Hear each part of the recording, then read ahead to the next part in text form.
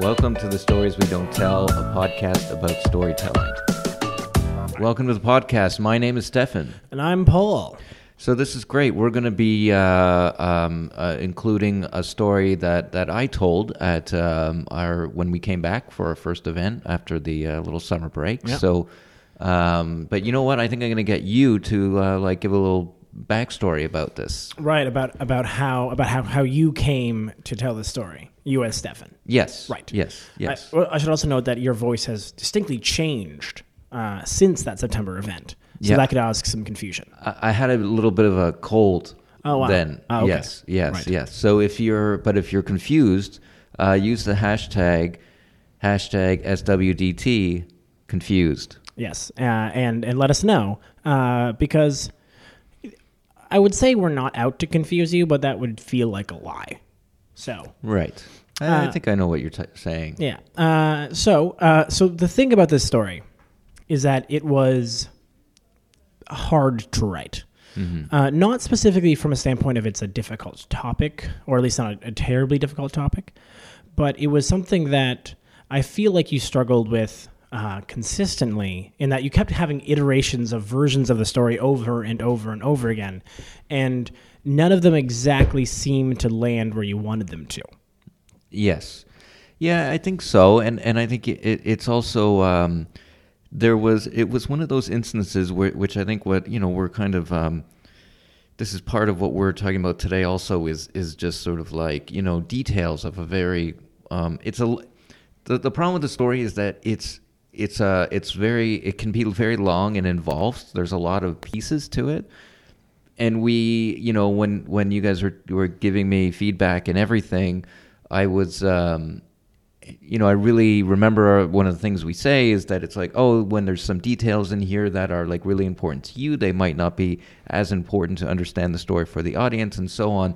But it was a little trickier than that because the thing that I was talking about was not it didn't have the benefit of this is a breakup story or this is a kind of universal thing that everyone's been through. You had to sort of start from scratch of to what I was even talking about. Yeah, you had to build up a lot of knowledge in Yes. people's minds about why any of this would make any sense. Yes. The story jumps around in over about a year. Yeah. It doesn't have the ability to sort of relax. I think it can't hang itself, I guess, on the kind of type of story it is, because it's a story about a game show, Yeah. but also a friendship, but also a survey, and that was what I feel like you were struggling with for so long, was that it was very difficult to get enough context in there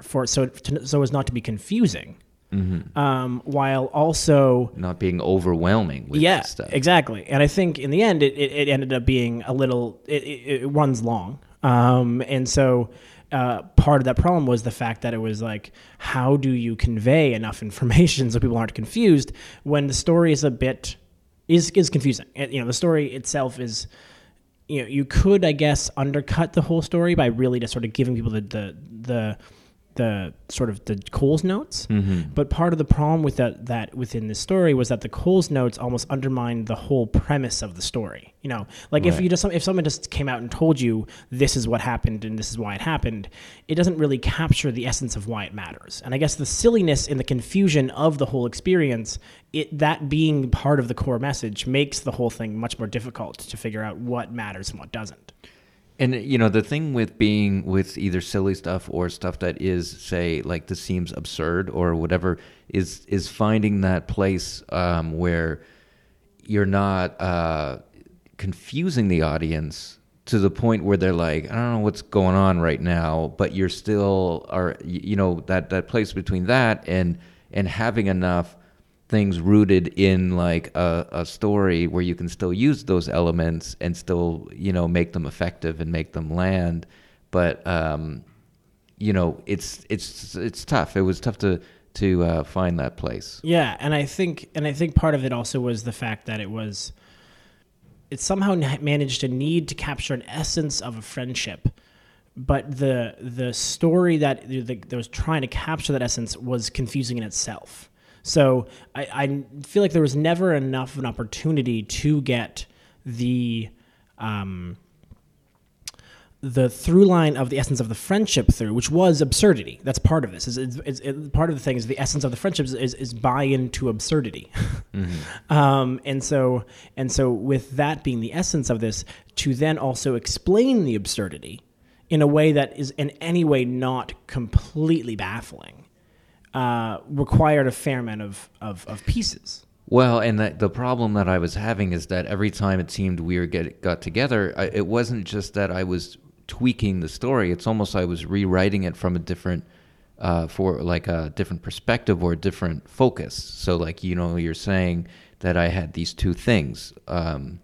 It could have been a story. It could have been a completely different story about, just the game show, or it could have been a completely different story just about, this sort of friendship. It was hard to, and I'd come with a completely almost not a rewritten story, but things moved around pretty significantly. It was hard to find the how to do core, put it together. Yeah. Well, part of that was because when you start the whole thing, that was again part of the fun was trying to find what the thing that the rest of the story is trying to get out, because it started with failure, right? The whole thing originally was talking about failure, and using that as a lens of how important trying and failing can be to growth, and how often we don't talk about failure, and how often we sort of hide from that, but to even get there then required a significant explanation of the friendship with Brienne, and that sort of was that required a certain set. It every time just had a different thing. And like again, you're saying like that's a common thing people would experience, like what the idea of failure or whatever. But then you had to explain why this was a failure, and exactly. Why this was like in terms of. But then like what? So there was a lot of explaining that I had to do. To do this, and so I was just trying to find all those pieces. Had all the pieces. Yeah, it's still all the pieces there, but it's just it never. Well, it just ended up long, and because of that length, it never gave you the sort of that little element of closure. And part of me wonders, sometimes stories like this, I think, are the reason why you can't find that closure is because there isn't the ending of the story yet. There isn't that. This particular story ended up being sort of framed in the percentage of Brienne's marriage or wedding, specifically, and then has a whole backstory in the middle of it, and uses the sort of speech at the wedding that you gave as a frame, but. That then added another setting to this entire story. Right. Whole other time, a whole other period, everything. Yeah. And we it's not like you didn't take the advice of things like cut some of the parts that aren't necessarily important. Like there's an entire segment here of a first game show that was hosted that did work, that led you to a second, and that entire idea gets cut from the story, and still it runs in a way that's untenable. Oh, I thought, because I was hoping that this would be an opportunity, because one part that you always liked about my story was that didn't really kind of make it in there was the intern. Right, yeah. So I thought that maybe this could also be an opportunity for our dear listeners to hear that part of the story. Well, it was... in your words, in my of own course, words, yes. Yeah. So that's something else we cut, which is, again, one of those things in which it was... one of the more absurd portions of this story, which is that, as you'll hear, we were hosting. There was a set of surveys being run by yourself and Brienne, and at some point, and so basically at some point, this got a message went out. We were doing some sort of framing of people's sort of side projects, and a message went out to the community that we're here. Where we are based in the Center for Social Innovation, and so a message went out explaining what Misplaced Metrics was, which was this made up survey company that we were running. So let me just interject there for a second, and you haven't even gotten to the intern yet. No. So that sort of illustrates what we're talking about. That there's a lot of heavy lifting you have to do at the beginning just to get to the point. Yeah, because an intern applying to a regular organization, totally normal thing. An intern applying to a completely made up, silly survey game that you're hosting out of a space that makes no sense is a weird, funny thing. So anyways, so an intern applied to our surveys. survey game show thing, and we had this hilarious ongoing back and forth trying to convince them that we weren't a real thing.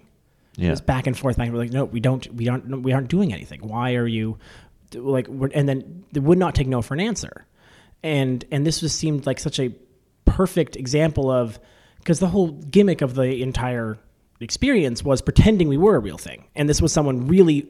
This person is the only person in the entire experience who bought so far into the silliness that we actually then had to like come clean and say like, no, none of this is real.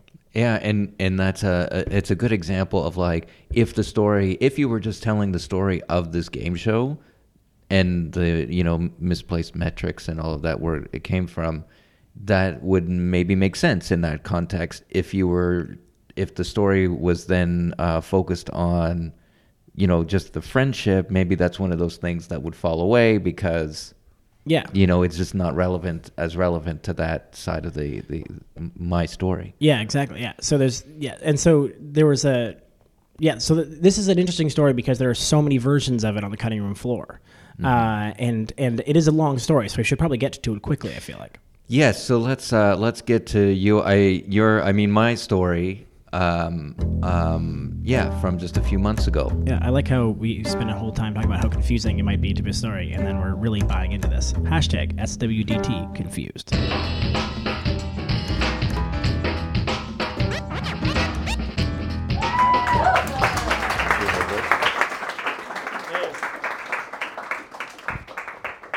On a scale of 0 to 3, please rate your last failure in the following categories: novelty, depth, preparedness, texture, malleability, longevity, ease, and despair.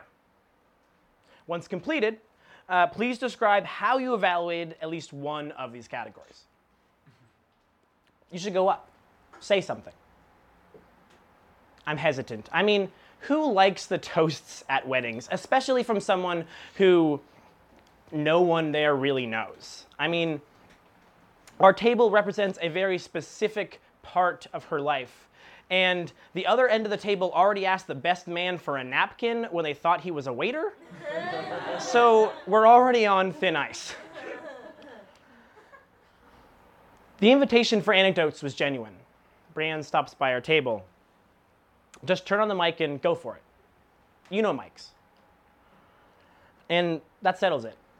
It's her wedding, and to be honest, I think I owe her a debt that can only be paid in stories. And so the mic takes a second to connect. And so my voice sort of booms into existence halfway through my opening sentence. And so I sort of talk around things until people quiet down. As some of you may know, Brianne and I once hosted the world's greatest game show. Highlights included cash prizes, a rubber chicken, and the meaning of life. Oh, okay. I should explain two things. The first is it wasn't always a game show, and the second is that it wasn't my idea, it was Brianne's. See, she had created this survey to figure out who in Toronto served the best nachos, and then got really drunk one night and made everyone at the table instead rate their last relationship on the same scale. So it was questions like, rate your partner's cheese distribution, or chip quality, etc. And needless to say, I thought this was the funniest thing I've ever heard. And it sort of snowballed from there. We called ourselves a boutique qualitative data collection firm. And in the beginning, we administered in-person paper surveys calculating such important information such as about your opinions on your last haircut or potentially your last serious relationship.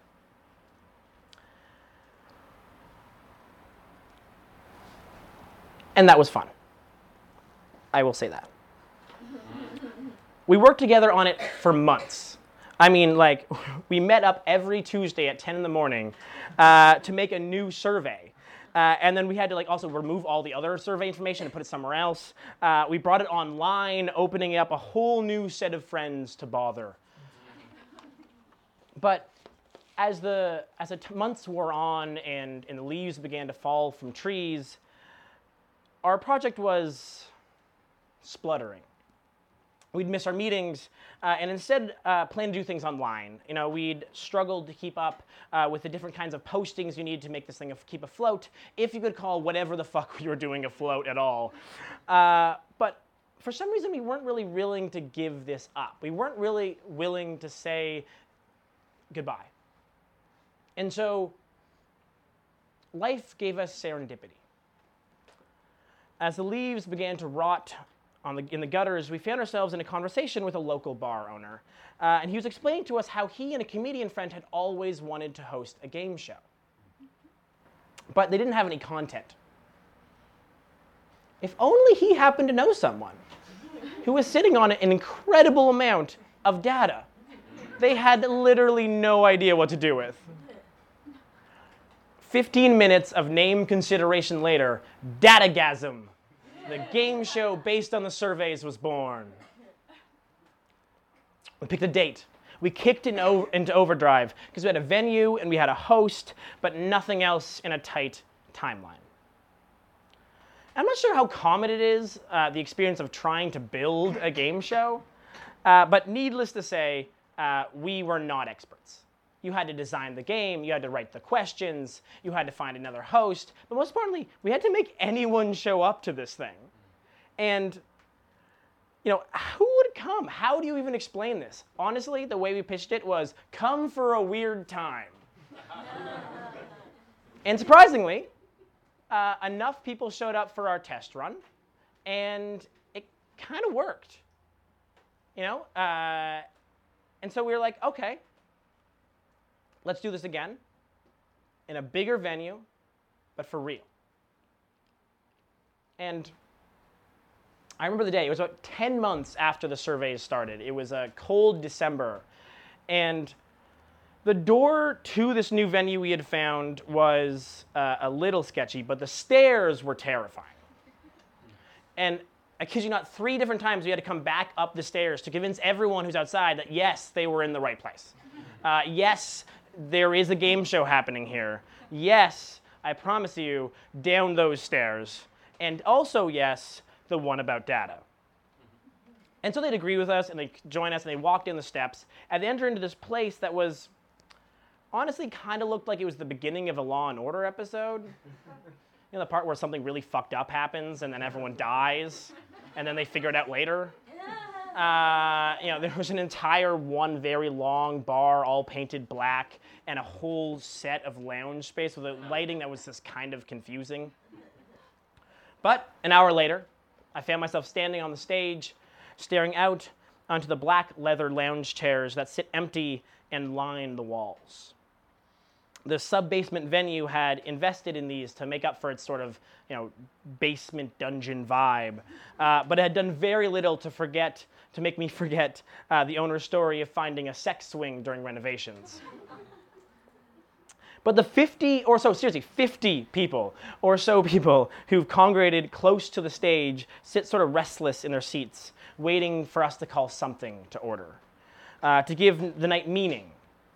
Brandon and I stand side by side in our borrowed lab coats, a microphone in one hand and a rubber chicken in the other. We're raised just a little too far away from the audience, on a stage never built for what we're about to do. But undaunted, I signal to our DJ, who is, I swear to you, feels like a mile away at the back of this, and we take our seats as I hand the rubber chicken onto the seat that I was walking past, and Brianne hands the microphone to the guests. DJ Free Beats hits play on the intro music.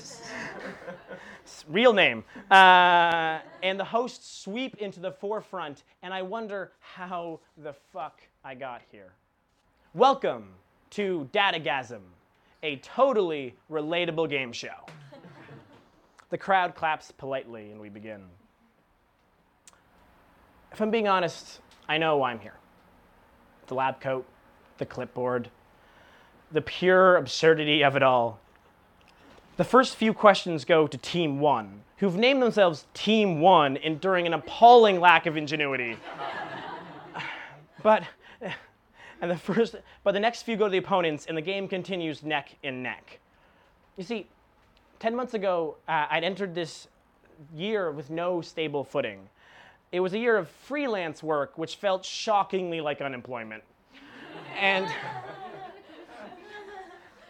the end of a recent relationship was still imprinted on my psyche. Near the end, it looks like Team 1 is finished, but they battle back to push a final and deciding question. Because this project had been a gift of community, of purpose, of work. Like work when free time felt terrifying. When surveyed about their most memorable vacation, what did people rank higher? Appropriateness or ease? A squawk rings out from the slowly expanding rubber chicken, giving Team 1 the first guess. They turn inwardly and chat for a second. We would like to use our last lifeline and ask the scientists. All attention turns towards the table that Brianne and I sit behind. A microphone slowly makes its way to us as we quickly scroll through our Google spreadsheets, trying to find some information that makes any of this make sense. The stage lights beat down bright in a way that barely makes the audience even visible. Well, what I can tell you is that when asked to describe how they understood one of the categories within that survey, one responder stated, "I got an ear infection and had to walk around with an onion on my ear for the pain because it was Christmas and everything was closed." Team 1 deliberates for half a second. Appropriateness. That is correct. The hosts rise up in excitement. DJ Freebeats hits the celebration music, which makes the bass thump. All of Team 1 rises up in celebration, and the audience stares blankly. A smattering of applause at best. Half of them will be gone before the middle of the second session.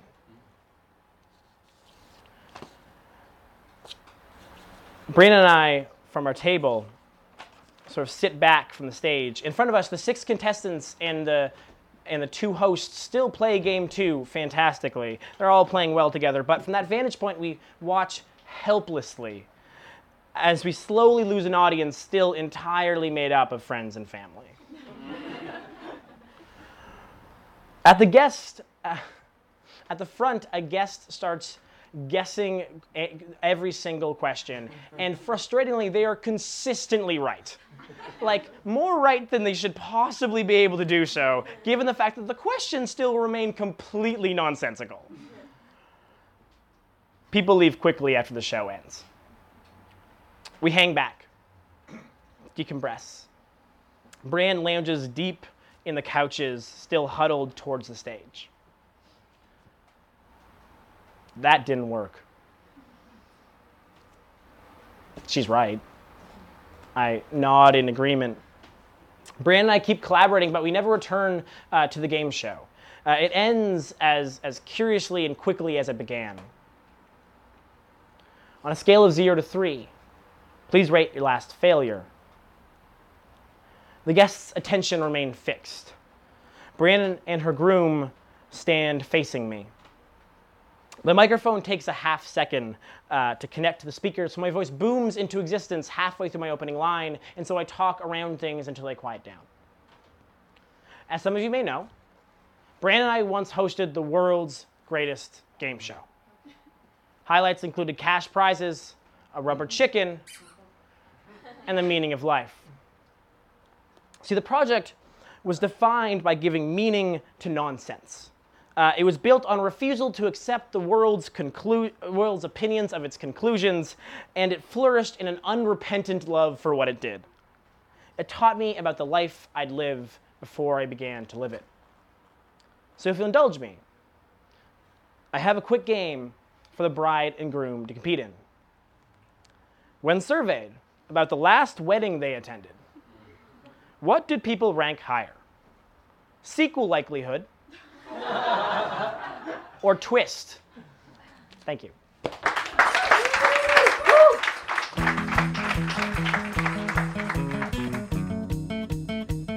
Subscribe to the Stories We Don't Tell podcast on iTunes or wherever you get your podcasts. If you like what you hear, leave us a review on iTunes. For more information about the podcast, blog, and live events, find us on Facebook or visit storieswedon'ttell.org. This episode of Stories Don't Tell podcast is brought to you by Ghosts. Ghosts, making Night Watch 2017 more interesting.